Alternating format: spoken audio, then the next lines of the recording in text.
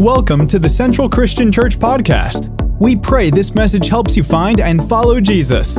If you would like to connect with us more, please visit us at centralsj.org. It's exciting. And grateful you guys are here. Grateful for those of you tuning in online. And while we gather here, today we celebrate freedom. We also recognize today that there are 646 million people around the globe suffering various kinds of persecution for their Christian faith. While we celebrate freedom, today we also realize that there'll be 11 people that give up their life as martyrs because of their faith in Jesus. And so all the more on this 4th of July weekend, aren't you grateful for a great country where we can gather, where we're not afraid of people busting the doors and hauling you and I off to jail because of our faith. And so, we're grateful. We can clap for that. We're grateful for that. We're grateful for the brave men and women that have sacrificed so much to attain freedom and also to protect the freedom that we so cherish. And so we're not only excited for freedom as our nation, but we're especially excited for freedom in Christ. And as Tiffany mentioned, we'll be celebrating baptisms after the 10:45 service, and grateful that God gives freedom that no one can take away. Many brothers and sisters around the globe live in a space where government has taken away their freedom. We've experienced times when overnight government can take away some freedoms from us, but aren't you grateful that Jesus gives freedom that no one can touch, that no one can take away, regardless of prison cell or sanctuary space? There's freedom in that. And aren't you grateful for that? I'm super grateful for that. That's awesome. So, with that, let's stand for the reading of God's Word. If you're new with us, we are studying our way through Jesus' first sermon, known as the Sermon on the Mount. He starts off with what is known as the Beatitudes, and he lays this foundation of kingdom principles. Matthew's highlighting that Jesus is the king, and so in this inaugural speech, the Sermon on the Mount, the king is laying the foundation of kingdom principles, how men and women, how you and I function and thrive in the midst of his kingdom. And it starts like this. Verse 3, we studied this last week, says, "Blessed are the poor in spirit, for theirs is the kingdom of heaven." Now please read verse 4 out loud with me. "Blessed are those who mourn, for they will be comforted." Father, we thank you so much for your word. And God, how you speak to us in every aspect of our life. And God, mourning and grief is something that confronts all of us in a very painful place, in a very real place. So God, I pray you'd speak to us through your word, and that people here in this space, those gathered online, would receive your word and we would experience the comfort that you provide. In Jesus' name, amen. Hey, before you're seated, why don't you tell someone, prepare to be comforted. Prepare to be comforted. Thank you for indulging me in that exercise.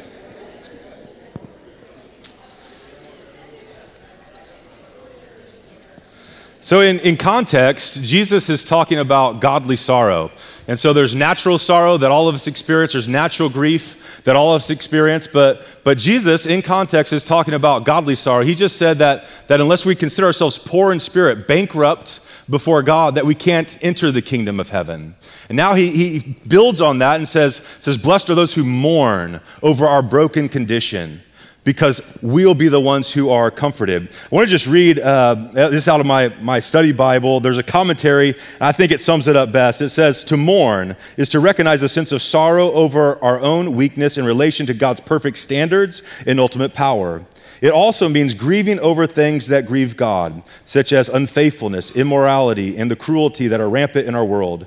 So those who mourn over sin and its effects in people's lives and commit themselves to helping rescue people from the evil are comforted by receiving from God's righteousness, peace, and joy in the Holy Spirit." So that's what Jesus means. Have a good day. No. There's more. I want to kind of break down this message in two parts. One, I want to talk about what does it mean to have godly sorrow? What does that even look like? And then second, I wanted to talk to you about grief and about mourning. There are 9 words in the New Testament for grief, for sorrow. God knows it's such a part of our human existence that confronts all of us. So I want to talk to us very practically about how do we move past grief and how do we experience mourning. But here in Matthew chapter 5 and verse 4, Jesus says, "Blessed are those who mourn, for they will be comforted. So what does it mean to have godly sorrow? What does that even look like? 2 Corinthians 7:10 through 11 says this, godly sorrow, there it is, godly sorrow brings repentance, and that leads to salvation and leaves no regret. But worldly sorrow brings death. What does it mean to have godly sorrow? Well, godly sorrow, it produces something in us. If you have godly sorrow, it's going to result in repentance. And what does repentance mean? Repentance is simply a change of heart, a change of mind that results in a change of action.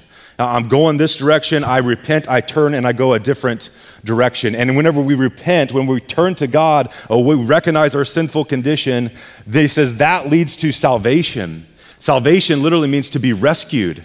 To be rescued from something. It literally means to be restored to a former state of safety or well-being. So in context of our relationship with God, it's to be restored to this state before sin contaminated and destroyed our life. It restores us. Sin broke our relationship with God.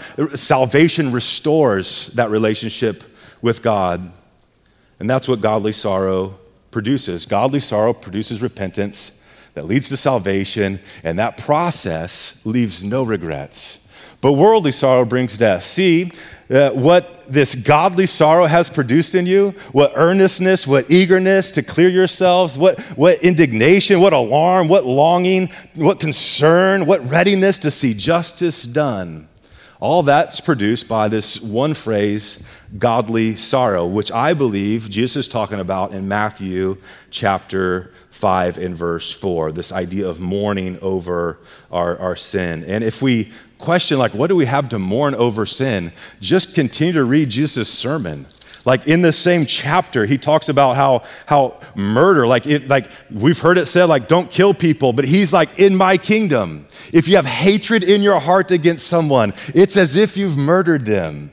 Like, okay, wow, I got some stuff to work on. He talks about adultery. It's not just sleeping with another person, but if you look lustfully after another person, you've committed adultery with them in your heart. And he goes on and on to talk about that in that way. And he's eye for an eye. He talks about how if someone punches you, like, don't just punch them back. Like, turn the other cheek.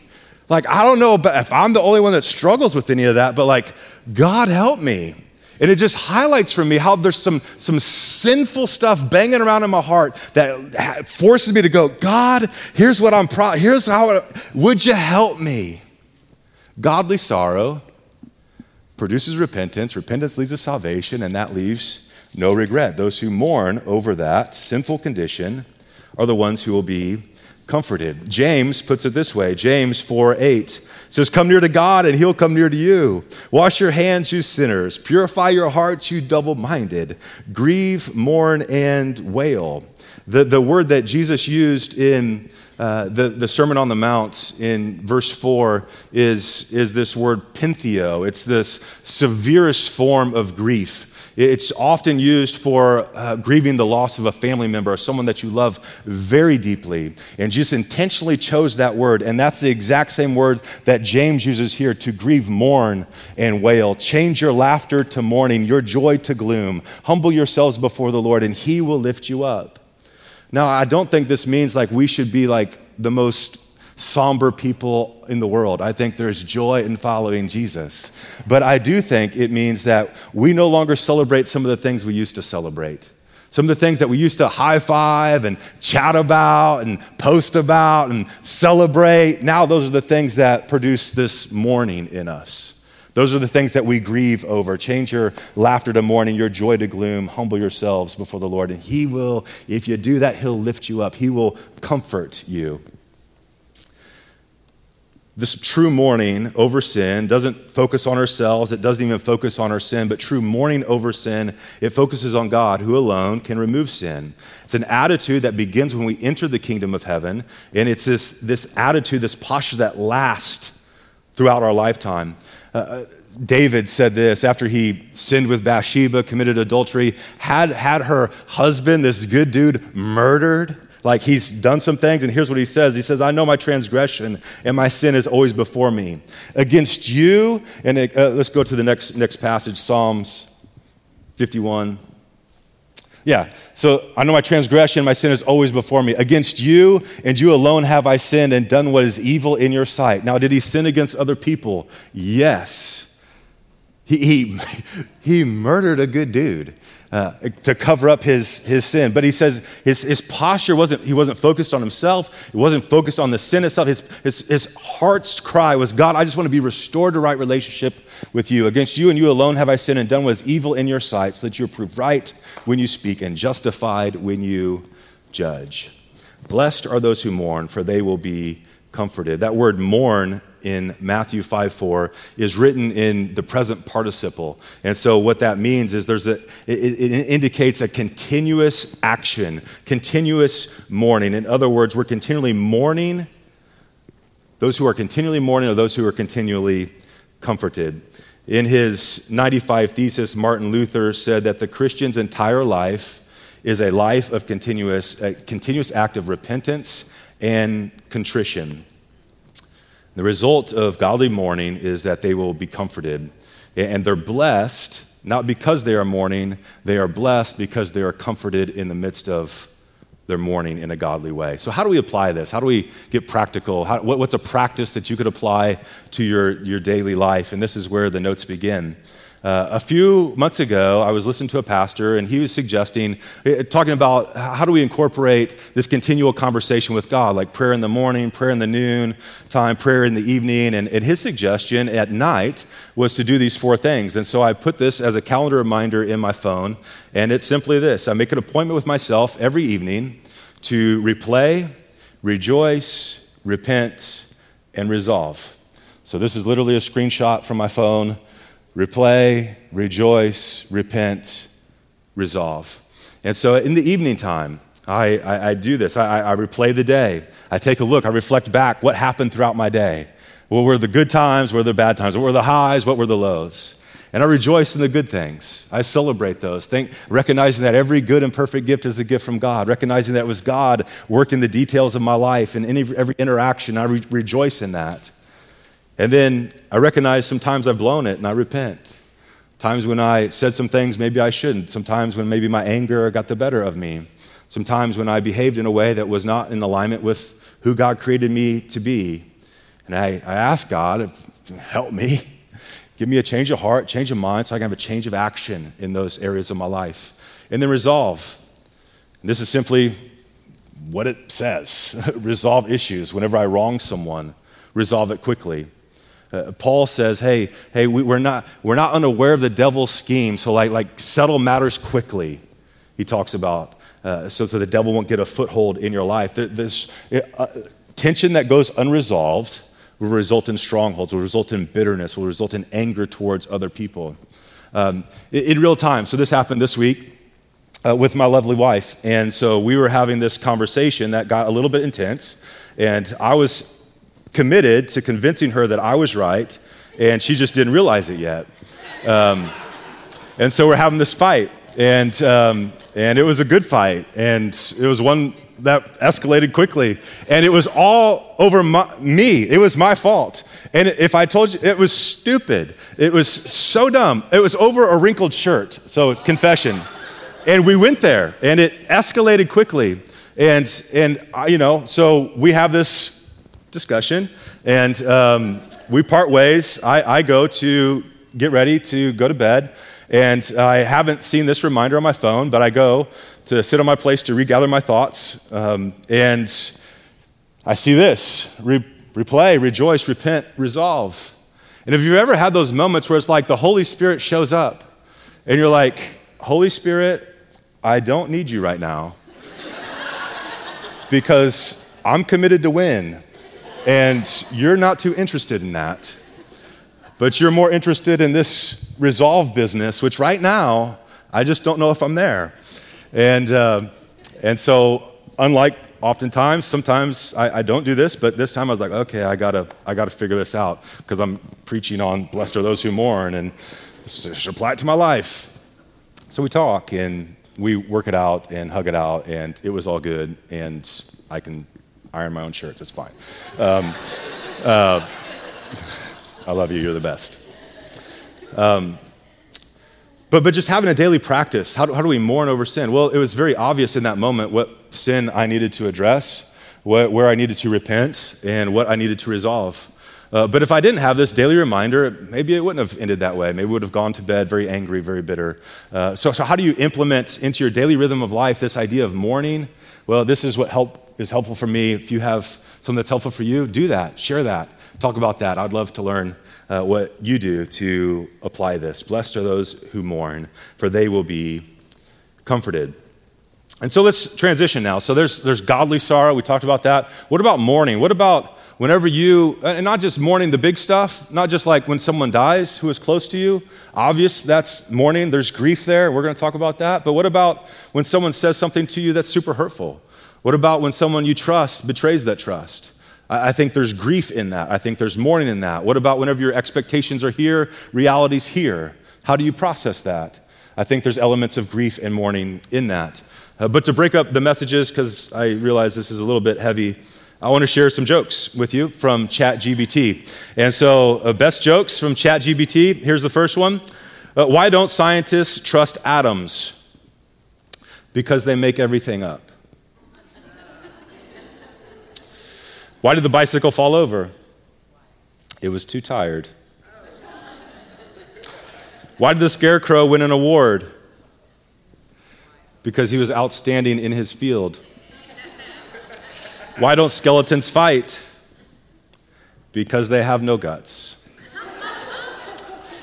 Why don't scientists trust stairs? Because they're always up to something. And I thought ChatGPT could do better, so I asked, could you give me some more? And it malfunctions and start rewording the same jokes over and over, which to me I found the best. That's more funny than any of those jokes, because if you know Ginny and Palazzari, just ask her for a joke. She could rattle off 6 that are much better and keep going with more and more content than ChatGPT can do. So there you go. All right, so with that, let's jump into the second half of the message. What about grief, natural sorrow? Matthew 5:4 again says, blessed are those who mourn, for they will be comforted. I think the same principle applies to those who are mourning over natural stuff that happens in life. The Bible says that God is close to the brokenhearted, and he heals those who are crushed in spirit. So how do we experience that? Well, I think there's a couple observations whenever it comes to grief that just maybe throw us into a little bit of a tailspin. I think first is that we think bad things should not happen to good people. I think a general rule of thumb, most people in society would say bad things should not happen to good people. So when bad things do happen to good people, they're like, God, where are you? But I would suggest that bad things not happening to good people is not a biblical statement.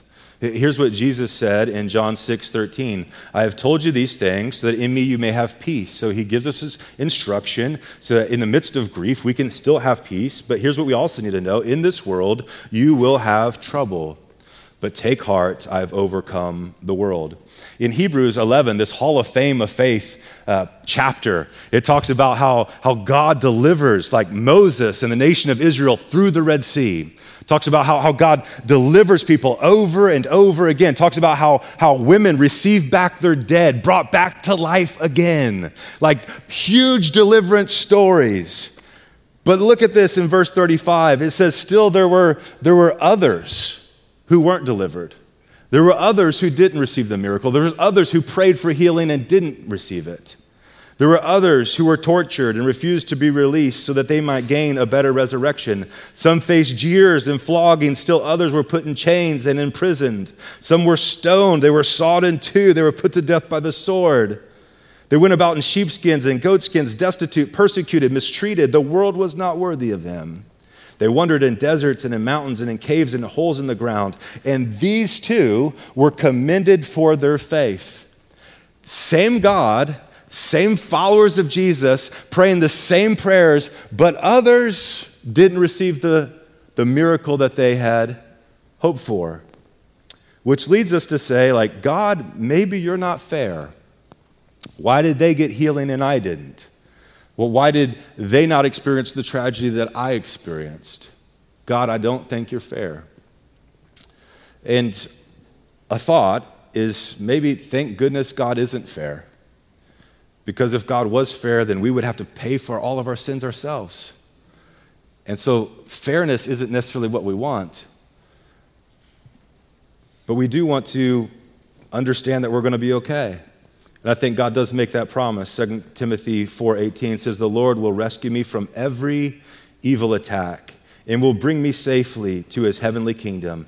To him be glory forever and ever. Amen." And I think as followers of Jesus, sometimes we just say, "God, I don't understand. It doesn't make sense, but I trust that you are good. I trust that you are sovereign.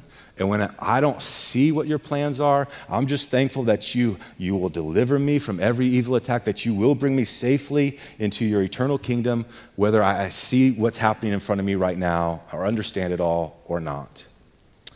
We often think that pain always means something's wrong. Another thought, we think pain means something is wrong, and that's just not true.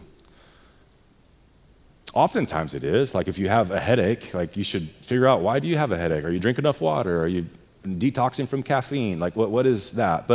But all pain isn't bad. Whenever you get sore muscles, they hurt, but it's healthy. Your muscles are rebuilding. All pain is not bad. James 1:2 says this, "Consider it pure joy, my brothers, whenever you face trials of many kinds, because you know that the testing of your faith develops perseverance.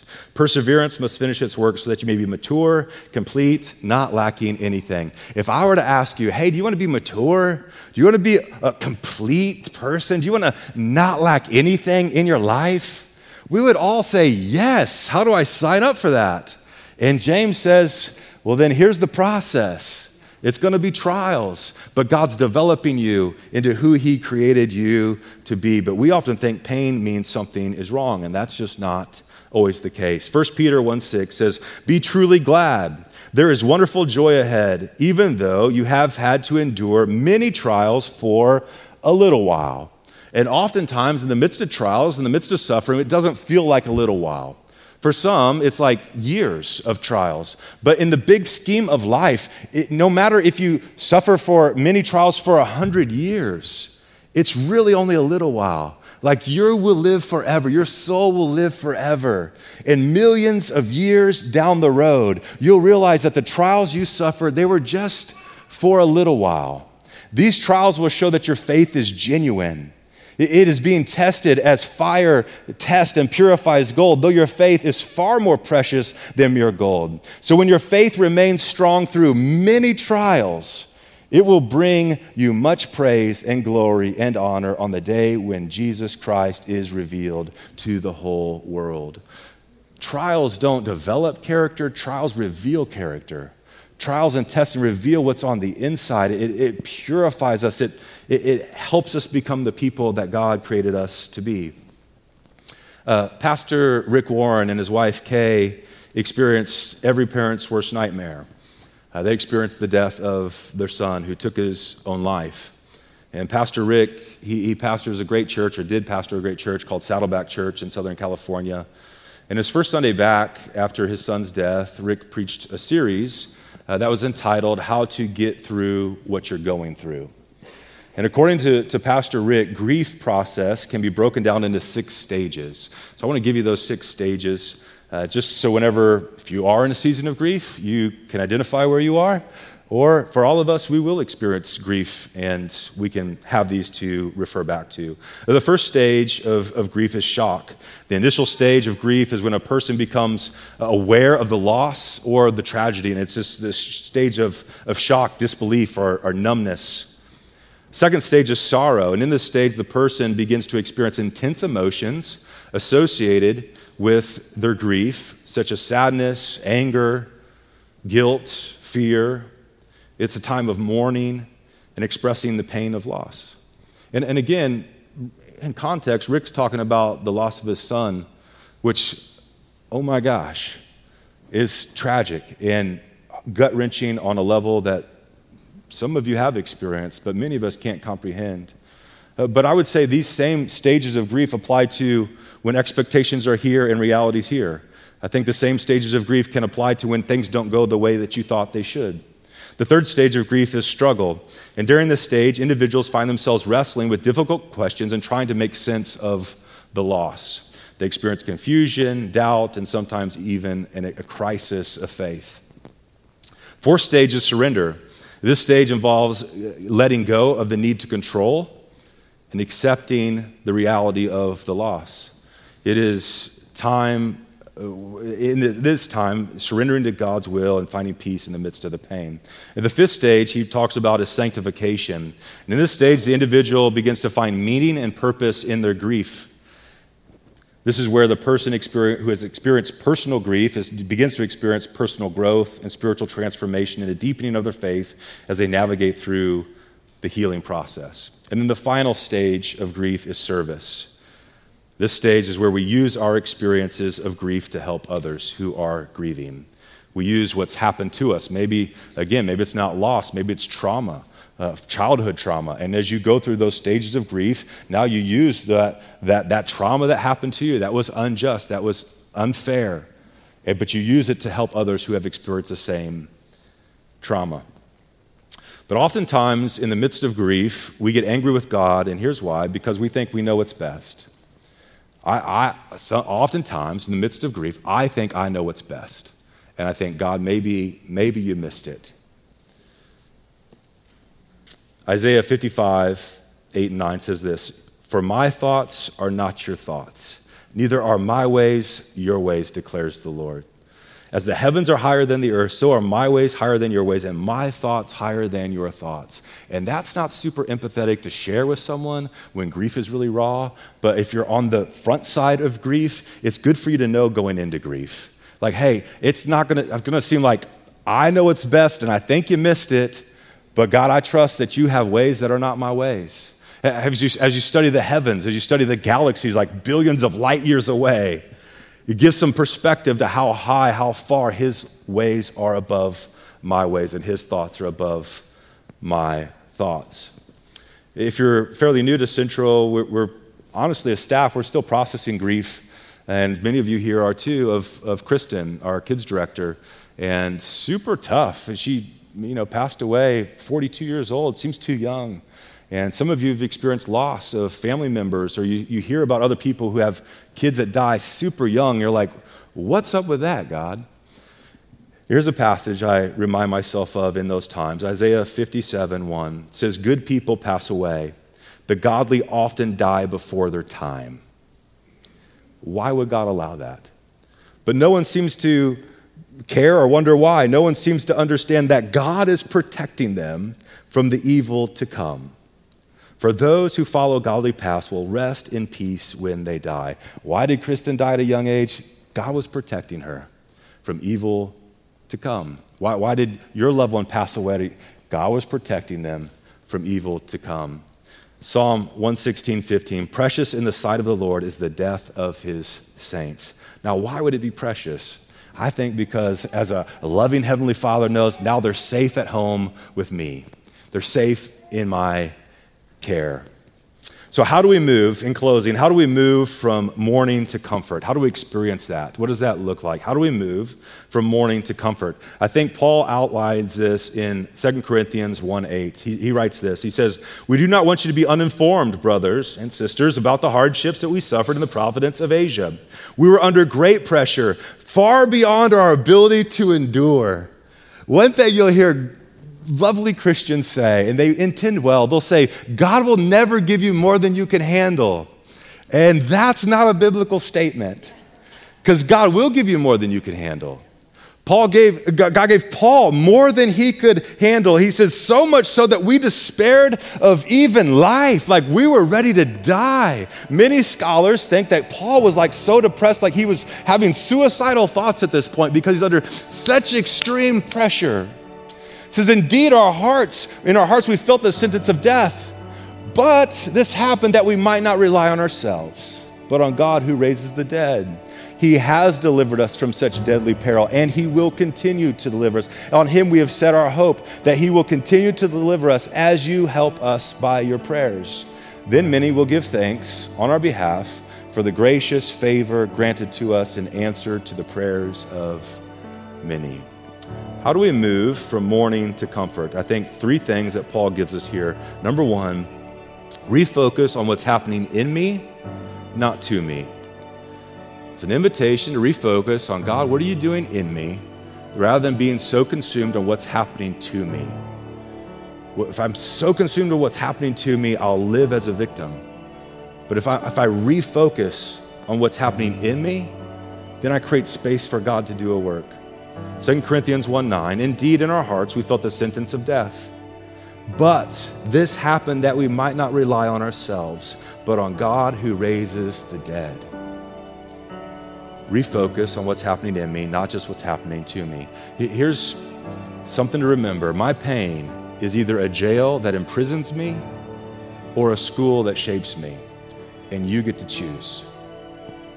And the challenge with this, I'm not saying it's easy, but it's true. My pain will either be a jail that imprisons me or a school that trains me. Here's what I know to be true. Whenever someone experiences trauma, when someone experiences pain, when someone is experiencing extreme loss, I've seen this in counseling with other people. I've seen it in my own life. As I've experienced pain, as I've experienced grief, whenever things around us seem to be spinning out of control, we can come to this posture that says, I'm clinging to the one thing I can control, and that's my pain. That's my anger. And we don't necessarily want to be bitter. We don't want to be angry. We don't want to hang on to it, but we feel like this is the only thing I control, and you can't take it away from me. And whenever we choose that, and it is a choice, one, we need to recognize it.